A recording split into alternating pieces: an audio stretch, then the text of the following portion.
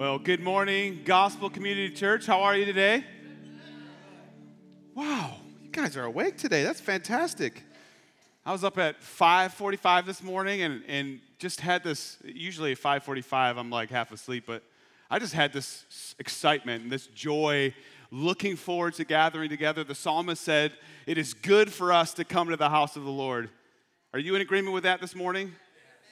It's good for us to open up God's Word. I'm going to invite you to do that now. Turn to Acts chapter 4. And isn't it an amazing thing to say, open up God's Word? Like He has given us His Word. And when we look at the Scriptures, we are seeing, hearing what God has spoken for us to understand. What an amazing gift it is to have the Word of the God. When you open up your Bibles, don't take it lightly. When the preacher proclaims the truth, understand that you are hearing from God. This is an amazing thing. We're in Acts chapter 4. We're going to talk about boldness today. Be bold. If you have been part of Gospel City a long time, it was actually a theme that we had one year. Be bold. And when we think about boldness, there's lots of different things that come to mind. Maybe right away you're thinking of like bright, obnoxious colors that stick out. Like, is that what it means to be bold? Is being bold mean somebody who's obnoxious? Maybe you like, I can't stand those bold people who are just always in your face, and it can be something that can be kind of annoying.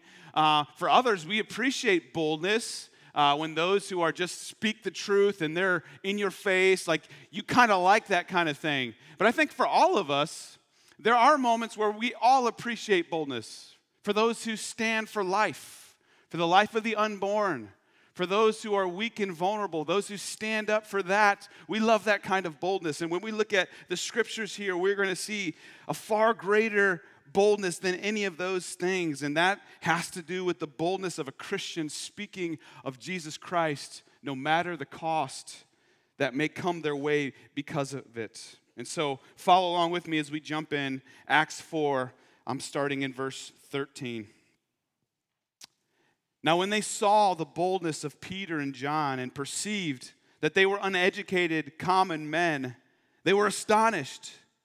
And they recognized that they had been with Jesus. But seeing the man who was healed standing beside them, they had nothing to say in opposition. But when they had commanded them to leave the council, they conferred with one another, saying, "What shall we do with these men? For that a notable sign has been performed through them is evident to all the inhabitants of Jerusalem, and we cannot deny it. But in order that it may not spread no further among the people, let us warn them to speak no more to anyone in this name."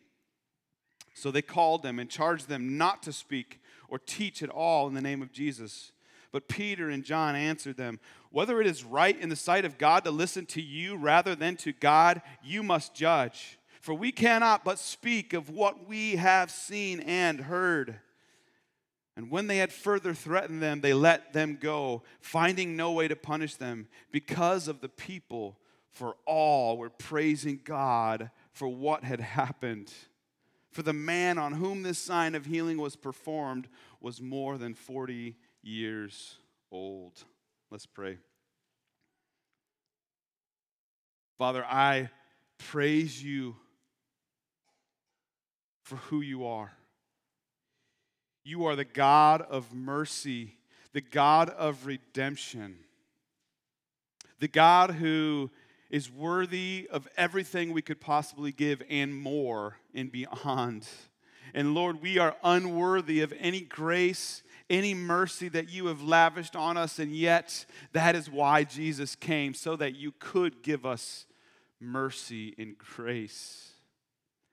And Lord, as we look at the book of Acts here, I pray that you would move in us, that you would give us an urgency for the necessity of Christ to be proclaimed to a dying world. Lord, would you give us boldness to be willing to stand up for the truth, even if it means that it comes with a cost. God, I pray that we would be bold in the right ways, not obnoxious, not arrogant, not prideful, but we would do so in humility, understanding that we can't help but proclaim the truth of Jesus. And so, God, would you move this morning? Would you speak through me, Lord? Would you bring the word to life, and would you change our hearts in the way that it needs to be changed? Would you change our thinking and any thinking that we are off on, Lord? Would you center us back to you? God, I pray for your Spirit to pour out, that you would give us the gift of illumination and open our eyes to see the beauty of your word this morning. Lord, thank you for the example of Peter and John, Lord, and may we be modern-day Peters and modern-day Johns in our world that desperately needs to hear of Jesus. Lord, thank you for this time. Thank you for the opportunity we have to gather together. It's in Jesus' name we pray. Amen. And so we are talking about being bold. And here we find ourselves still tied to the miracle when Jesus healed the lame man at the temple through Peter. As you recall, Peter and John were walking by. The lame man called out, asking for money, looking for riches. And Peter said, I don't have anything to give, but what I do, I give to you. Be healed. And he was instantly healed. This man who had been lame from birth suddenly healed. The people in the temple had seen this man for years, begging. Many of them had thrown their money toward him to feel good about their good deed that they had done. And here he is, not just limping and not even crawling, but he is leaping, he's jumping. And they've just experienced this, and revival is breaking through, and yet there are these religious leaders who aren't particularly happy with what's going on here. These are the Sadducees, and as you recall last week, they were not excited about the people proclaiming, Peter and John proclaiming the resurrection, as they did not believe in the resurrection. They did not believe in life after death, and they were upset with him. And we talked about the fact that to follow Christ, there is a cost. Peter and John were imprisoned, and we're going to find out things don't get better for them physically. They actually get worse, but there's a cost to following Jesus. But we know that when we pursue Christ, when we proclaim him, that there is great reward that is far greater than the cost. And for Peter and John, the cost of being imprisoned for proclaiming Jesus meant that thousands came to Jesus through their testimony. We aren't guaranteed an easier life here when we decide to follow Jesus. And we may come to a place where we find persecution, or we may suffer rejection from those that we share Christ with, but we understand that Christ goes with us. He goes before us. And if he brings us into a place of persecution, he brings us in a place to be able to share the good news. We have the promise that God will give us the words to say. And so we are called to proclaim Christ is the only way to God. There is no other. We are called to take this message to the end of the earth. And in the midst of an evil world, we are called to proclaim Jesus. We're not called to sit around in our easy chairs, staying inside the church, feeling comfortable with one another, and then going home and doing our own thing. We are called to proclaim Christ no matter where we are at, wherever we go. We are called to be bold. So look again with me at verse 13. Now, when they saw the boldness of Peter and John and perceived that they were uneducated common men, they were astonished. And they recognized that they had been with Jesus. So when it comes to boldness, here's the first thing I want you to be aware of. First thing we see here, boldness is more about the truth than the messenger. Boldness is more about the truth than it is about the messenger. Peter and John had just boldly proclaimed Christ to the most powerful Jews around. And they didn't even flinch. They didn't hide any punches with them either. They let them have it. And even though they had declared Jesus guilty just several days before and crucified him, Peter and John stood up to the Sanhedrin without a care of what may happen to them. And this left the committee dumbfounded. I mean, they were shocked at what they were seeing. They were seeing these common folks from a place that there shouldn't be wise people from Galilee? How could there be these people? They didn't come up in our training. That's what they were acknowledging, the fact that these were uneducated people. Like, hey, we didn't see them studying in the temple with us. We didn't see them going through all the hoops that we had to jump through. How are they able to speak so boldly? And they were amazed. This is not what common folks do. They just kind of shut their mouths and do their job and listen to us who are wise, who have been through all the training. Who are these people speaking so boldly? And I wonder if it was through their boldness that they realized, wait a minute here. This sounds a lot like another ordinary man that we knew of. These people were walking with Jesus, that carpenter. And it blew their minds. They could not fathom what was taking place with these ordinary men. The truth is, what made Peter and John bold was not their social status. It wasn't their role in society. It wasn't how the people around them viewed them. The boldness that came from them had nothing to do with who they were. Rather, had everything to do with the message that they proclaimed. The boldness comes mainly from the message, not the messenger. And even in our world today, there's a sense that boldness can only come from people who look a certain way, right? We tend to respect and we find ourselves in awe. Like, you ever find yourself around a famous athlete or a famous actor? Like, people lose their minds. Like, I've watched these videos and they're like awestruck of these people who really, for the most part, can we just be honest, most of them have nothing really to offer the world. That's no offense to them, but like the message that a lot of them proclaim are not the message that I want my kids to listen to, and yet we find ourselves drawn to them and we give them a platform. These guys had no platform, and yet they were bold. It's not about having the right charisma, the right pedigree, even the right training to some degree. The religious leaders had all the training in the world. They knew the law like the back of their hand, and yet they missed who the law was referring to. They missed the only one who could fulfill the law in its entirety, the only one who never broke any part of the law, and they crucified him. Remember, Peter showed them from the Old Testament that Jesus was foretold about thousands of years ago, but they didn't catch it. Peter and John actually lived and walked with the truth. They had the way, the truth, and the life right before them. And so that's what led them to be bold. They had met the message in person. And so when it comes to boldness, I want to make sure we understand so that we're not confused on what it means to be bold. And so here's a few thoughts I have so that we understand what boldness is and what boldness isn't. First of all, boldness doesn't mean loud. Boldness doesn't mean somebody who's just got a big mouth, but it does mean firm. To be bold means we're not like, oh, well, like just kind of not wanting to say the hard thing or trying to make it as soft as you can possibly do. There's a sense where there's urgency in the world, right? If Jesus is the way, the truth, and the life, that means there's no other way. That means we can't flip-flop around with this. There's only one way to Jesus. And you must start by repenting of your sin.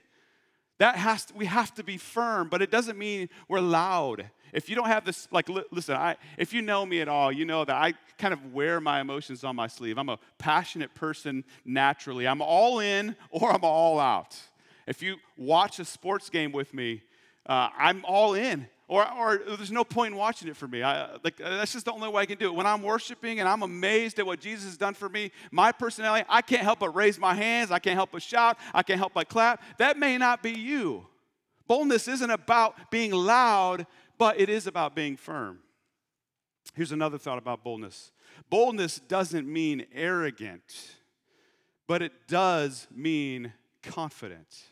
There's a difference, right, between being arrogant and being confident. And this is where I would get tripped up in it, because it's like, well, how is confidence not arrogance? Isn't that kind of the same thing? Like for me, it just kind of trips it up, because I've just struggled kind of with confidence my whole life. But what I realize is that it's not about confidence in yourself. It's about confidence in the message that you are delivering. If we are confident and firm in the truth, and we know what we know is true, then we are confident about it. We're not arrogant. That's the problem with so many people in the church especially, and on social media. I'm sick of it. Like people who are just ripping apart those who are unbelievers, as if unbelievers should act any different way than they do. Yes, be confident in the truth, but we're not arrogant about it. Like Christians, arrogant Christians should be the most oxymoronic thing in the world. Because we're Christians not by anything that we have done, right? Not by works of righteousness, but according to his mercy, he has saved us. What do we have to boast in? We have nothing to boast in. It's not about being arrogant, but it is about being confident, not in yourself, but in the message that you are delivering. Here's another thought. Boldness doesn't mean hateful, but it can be confrontational. Kind of with arrogance. Another thing I see in the Christian world that breaks my heart is just this hatefulness of those who have suppressed the truth. But Scripture all throughout talks about, like, that's the way you once lived. That's how you used to be. You used to be the one who hated God. You used to be the one who boasted in everything about yourself. So Christian, boldness is not about being hateful and running over people because you don't give a rip what they say, you just care about the truth. The Scripture is very clear. Speak the truth in love.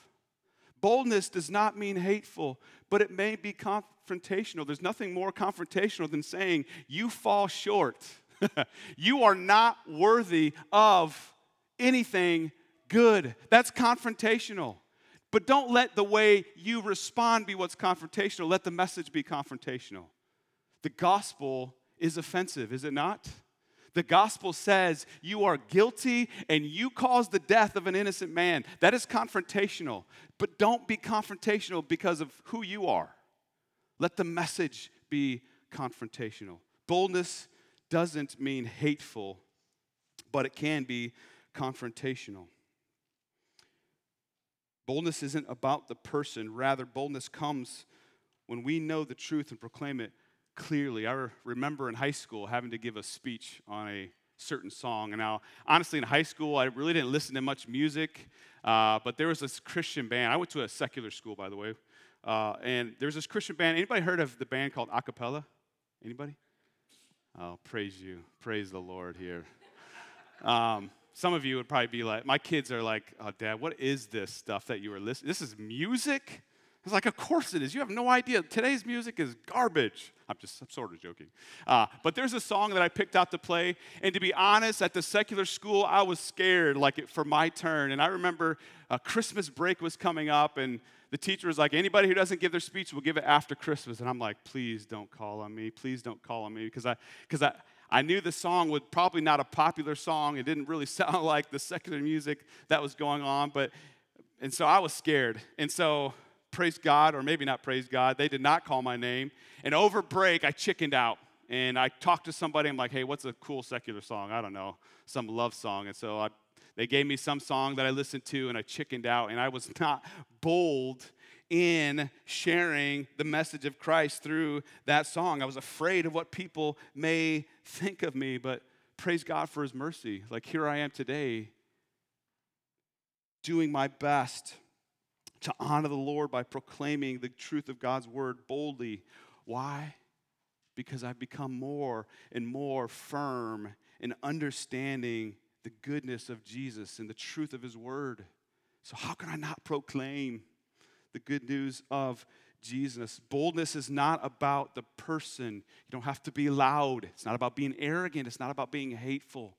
It's about proclaiming the good news of Jesus. And so if you have that quiet personality, there's no worries for you. You can still be bold in proclaiming the truth of God's word. Look at verse 14. But seeing the man who was healed standing beside them, they had nothing to say in opposition. But when they had commanded them to leave the council, they conferred with one another, saying, "What shall we do with these men? For that a notable sign has been performed through them is evident to all the inhabitants of Jerusalem, and we cannot deny it. But in order that it may spread no further among the people, let us warn them to speak no more to anyone in this name." So they called them and charged them not to speak or teach at all in the name of Jesus. And so you have the Sanhedrin here asking Peter and John to leave them so that they can discuss what has just taken place. And at this point, they can't possibly oppose what they have been saying. Like, they can't oppose what Peter and John have said. The evidence is right in front of them. Here's this man who was lame just a few hours before that, and now he's leaping and dancing, and everybody has seen it. The truth is so obvious, they can't even deny it. A man was miraculously healed. Still, what it came down to was that they were a threat to their own peace. Peter and John were a threat to their own peace. They had it good with the Romans. They had property, they had wealth, but they were Jewish as well, and so they were giving the Jews a bad name, and they were afraid the Romans were going to come down on them too. And so they're like, we got to shut them up. And here's the thing, so often we care more about peace and comfort and ease than we do about the truth. And here's what we see. There will always be people who deny the truth. There will always be people who deny the truth. These leaders were not in search of the truth. They were looking to be the kings of their own kingdoms. They weren't looking to build the kingdom of God. They cared far more about their comforts than God's glory being revealed. You see that? They didn't give a rip about what God had to say. They cared more about what they would get from falsehood. They loved falsehood and what it gave them more than they loved pursuing the truth. And look how vastly different verses 16 and 17 are. Verse 16, "What shall we do with these men? For that a notable sign has been performed through them is evident to all the inhabitants of Jerusalem, and we cannot deny it." I mean, here's great reason to consider seriously what Peter and John have been saying. It's right there. The evidence is there. What do you mean? What do you mean, what should you do? And yet, verse 17, "But in order that it may spread no further among the people, let us warn them to speak no more to anyone in this name." Do you see the ridiculousness of this? This guy who is walking after having been lame for 40 years, and all they can think about is their own comfort and their own love of the darkness. John Piper compares these two things this way. He says this, it's like saying, "Oh, look, there's a smoke billowing up the stairway from the basement. Quick, let's close the door and have dinner." Or, "Look, people with cancer are being healed by this new drug. Quick, let's ban it from the world." That's, in essence, what they were saying. Like, well, we can't let other people get healed. That's not good for people. Really, it's not good for them. It's not good for their love of the darkness. But we are all susceptible to this kind of thinking, aren't we? We're all capable and tempted to suppress the truth. I remember years ago in a bowling alley, I was walking around looking for a bowling ball, and I noticed a lady at the counter, and she was paying for bowling, and as she pulled her wallet out, I noticed what looked like a $20 bill flutter to the ground, and my heart started beating super fast. And I'm thinking, man, what could I do with $20? As a kid, I was thinking of a lot of different things, and I started making excuses, and I started to suppress the truth. I was like, it's only $20. She probably doesn't really need that money. After all, she should have been more responsible and keep her money safe. Finders, keepers, losers, weepers. And I started thinking all these different things. Well, maybe I could take this money and I could buy my family member a gift. Do you see what we do? Do you see how we play with our mind? Like, we are tempted to suppress the truth as well. We are tempted to deny the reality of the truth because we like sometimes what the darkness can give us. Well, by God's grace, God got a hold of me, and after staring at it for I don't know how long, probably just a few seconds, but it felt like a long time. I went and grabbed it, ended up being $30, and I had second thoughts. No, I didn't. And I said, ma'am, you dropped money. I give it back to her. But you see what I'm saying there, though, right? You see how we are tempted to hide the truth because sometimes the darkness will benefit us. Some of us here are hiding deep, dark sins, and we're afraid of those around us would find out and what they would do to us. And so instead, we hide it and we keep it to ourselves, and we go further and further and further into darkness, where if we would just bring it to the light, we would find freedom. We must be careful that we are not the people who deny the truth. You see, because Christians are going to stand from the mountaintop and say, I believe in the truth. But then sometimes we go and deny it by lying, by concealing things, because we don't want the truth to be out there. Maybe you're at church and the pastor is calling for you that you need to read your Bibles and you need to pray more. And you start thinking, that's so legalistic. Like, we're not saved by that stuff. And we start thinking to ourselves like we should want to read the Bible. You shouldn't have to tell us to read it. That should be something that we want to do. That's not helpful for us. And yet we forget scriptures like 2 Timothy 2:15 that says, do your best to present yourself to God as one approved, a workman who has no need to be ashamed, rightly handling the word of truth. God calls us to read the word, and so we provoke one another in that way, or we call one another in that way to be in the word. John 10:27 says, my sheep hear my voice, and I know them, and they follow me.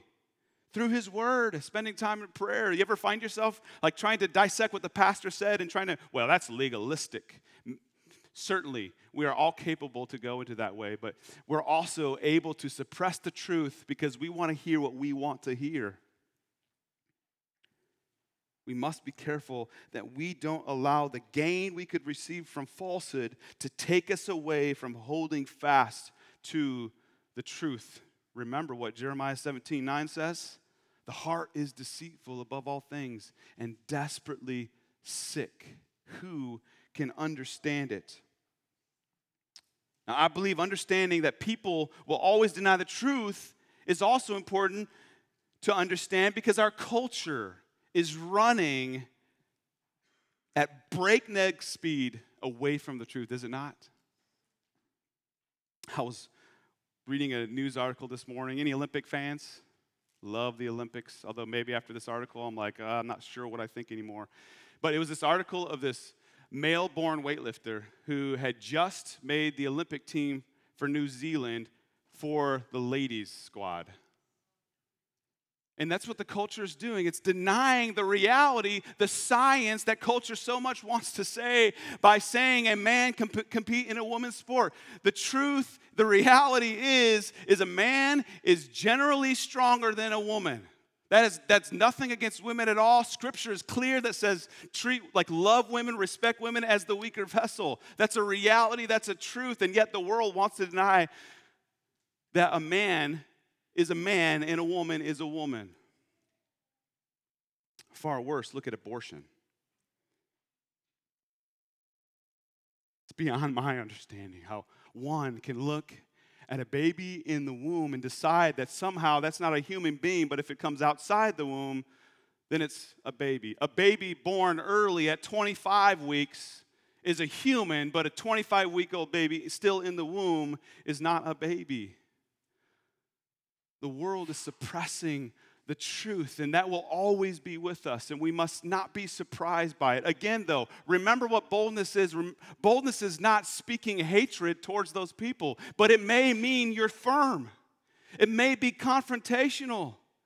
All throughout the Scripture, we see that God speaks of babies in the womb as if they are people, because they are. It's a living soul. It's a living being. So it's not about hatred, it is about being firm, and it may be confrontational.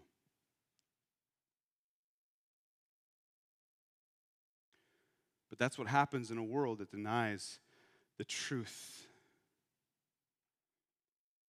Be bold when you speak the truth. And it matters that we speak the truth in love, and we must do better at that, Christians. We must do better at speaking the truth in love. And until Jesus returns, there will always be people who deny the truth. And may we not be the ones who participate in that. And ultimately, this all leads to the last thing that we see here, which ties the reason for the boldness of the disciples. Look at verse 19.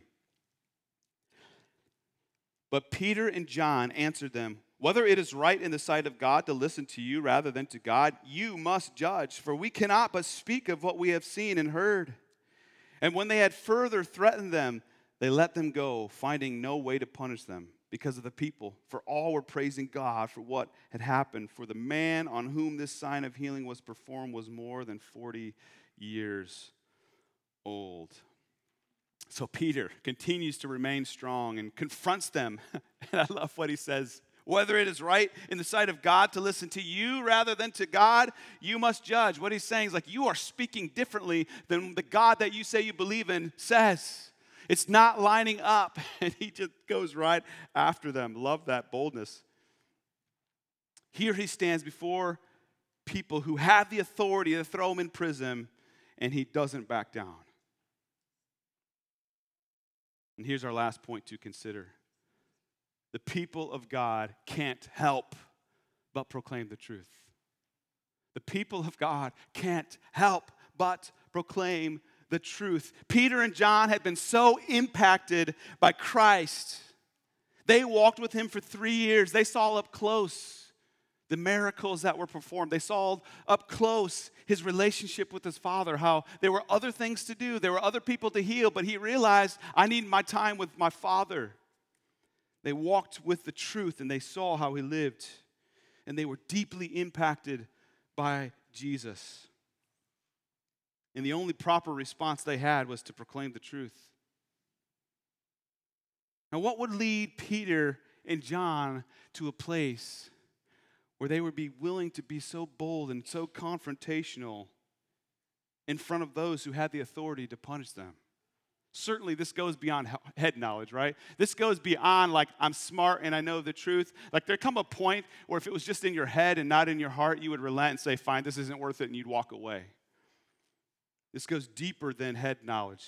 They weren't just defending facts. They loved Jesus so much and knew that he was the way, the truth, and the life. They were so convinced that Jesus was who he says he was that they were willing to count the cost because Jesus was worth it. What would compel us to be willing to stand up for the truth no matter the consequences? What will lead us to share the gospel with those around us even if we are rejected for it? It comes from an overflow of having a relationship with God. It comes from spending time with him and getting to know him.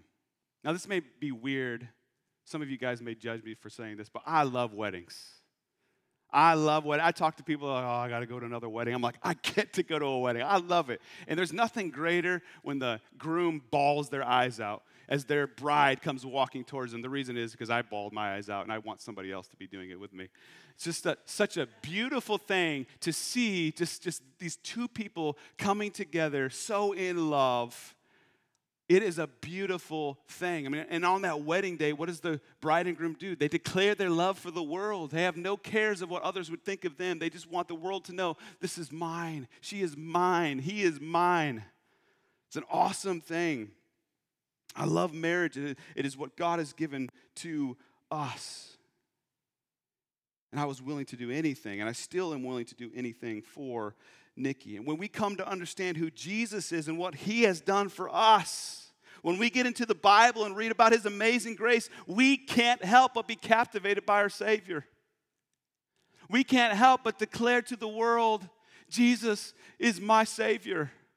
He is everything to me, and I am unashamed to do so. We sang that song, You Cannot Be Stopped, this morning. And I can't help but think even my sin can't stop my Savior from coming after me. I'm not talking about my sins of yesterday. I'm talking about my sins of today and tomorrow. Even those sins will not stop my Savior from rescuing me. brothers and sisters, he is worth everything you have. Put to death, therefore, the things that entangle you.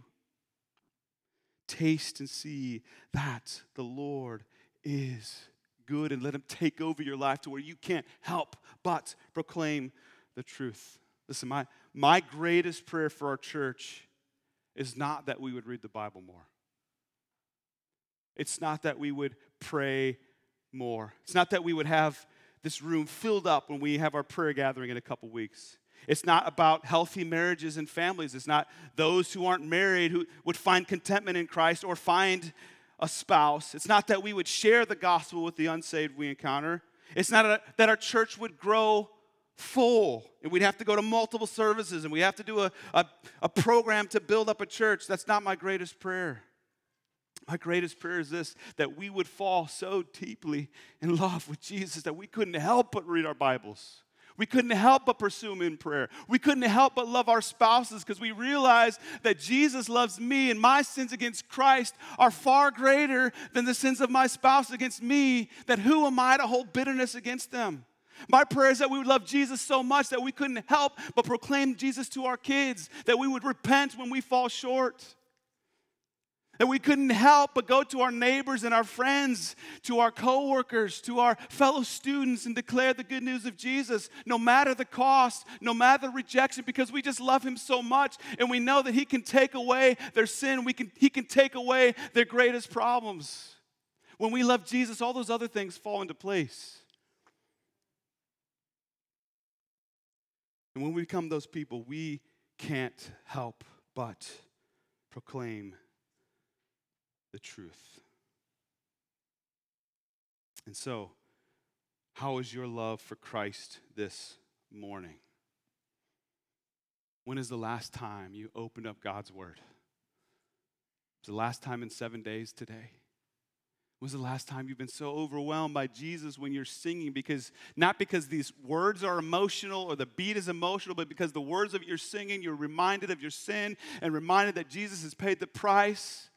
And so you can help but open up the Word. Maybe if you're not in the Word, you're not praying, it's because your love for Jesus has faltered. Because you can't be like Peter and John, say, I can't help but be in the Word. Listen, it's not about perfection. It's not about opening our Bibles every day. We're going to fail and stumble, but if we don't have this consistent love for Jesus, then we're not going to open up his Word. Or when we do, we're going to be so burdened by what it says, and we're going to look at it by a bunch of rules rather than a love letter of the Savior who loved us so much that he came and died for us. Are you in love with Jesus this morning? If you're not in love with Jesus, you're not going to be bold like Peter and John. May we fall more in love with him, and maybe that's what you need to do is just repent because you've loved the world more than you've loved your Savior. May the greatest thing you can do this week is just spend some time and be honest with them. Jesus is a big boy. You know that? He can handle your anger. He can handle your frustration. He can handle your sorrow. Jesus says, come to me, all who have it together, and I will give you rest. Come, all who are weary and heavy laden. Come. My yoke is easy. My burden is light. He wants to hear from you. He wants you to cast your cares on him because he cares for you. And then let that love overflow into all areas of your life. So here's what we're going to do. I'm going to make things a little bit awkward for some of you, but that's okay. Church is primarily for believers in Christ, amen? If you're an unbeliever, we are so glad you're here. I don't want to make you feel uncomfortable at all, but for believers in Christ, we are called to seek our Lord out, right? We're called to live out life in community. And so here's what I want to do. I want to pray through some of this. Sometimes we just hear the message, we go home and we forget, right? Even me, halfway through the week, I'm like, what did I preach on Sunday? It's easy to forget. And so I want to spend some time praying. And I want to encourage you, step out of your comfort zone, if you're willing, and we're going to spend some time praying together. I'm going to give you some prayer points. Here's how it's going to work. I got 3 prayer points. We're just going to pray through the main points of the sermon, okay? If you don't want to pray, you can just sit in your seat and you can close your eyes or do whatever you want to. But for those who just be willing to find somebody to pray with, we're going to pray together. And as I move to the next point, if you're still praying, don't stop praying for me. Keep praying, even if I'm talking. Not going to be mad. I'm just going to keep things moving so we're not here till 11:15, although I think that would be just fine, right? And so we're going to pray through these, and then we're going to sing in response afterwards. So I want everybody to stand up who's willing to pray, and no judgmental for those who stay seated, but stand up now. I want you to find somebody. Here's the first prayer point we're going to pray through. The first point, can you go back to that first point? All right, I think I maybe have it now. The first point there is boldness is more about the truth than the messenger. So I said these things. Boldness doesn't mean loud, but it does mean firm. Boldness doesn't mean arrogant, but it does mean confident. Boldness doesn't mean hateful, but it does mean confrontational. Maybe you find yourself in a way that, I've been arrogant. I've been hateful to those who think differently than me, those who are unbelievers. And Lord, convict me of that. Help me to remind myself that boldness, maybe you're shy. Maybe you need to be reminded that boldness is not about your personality, it's about the truth, and that you would grow in understanding the truth. And so however you feel led, in light of that, find somebody next to you. Let's pray out loud together. If it's not loud in here, I'm not going to be happy about it, all right? So find somebody. Let's pray together now.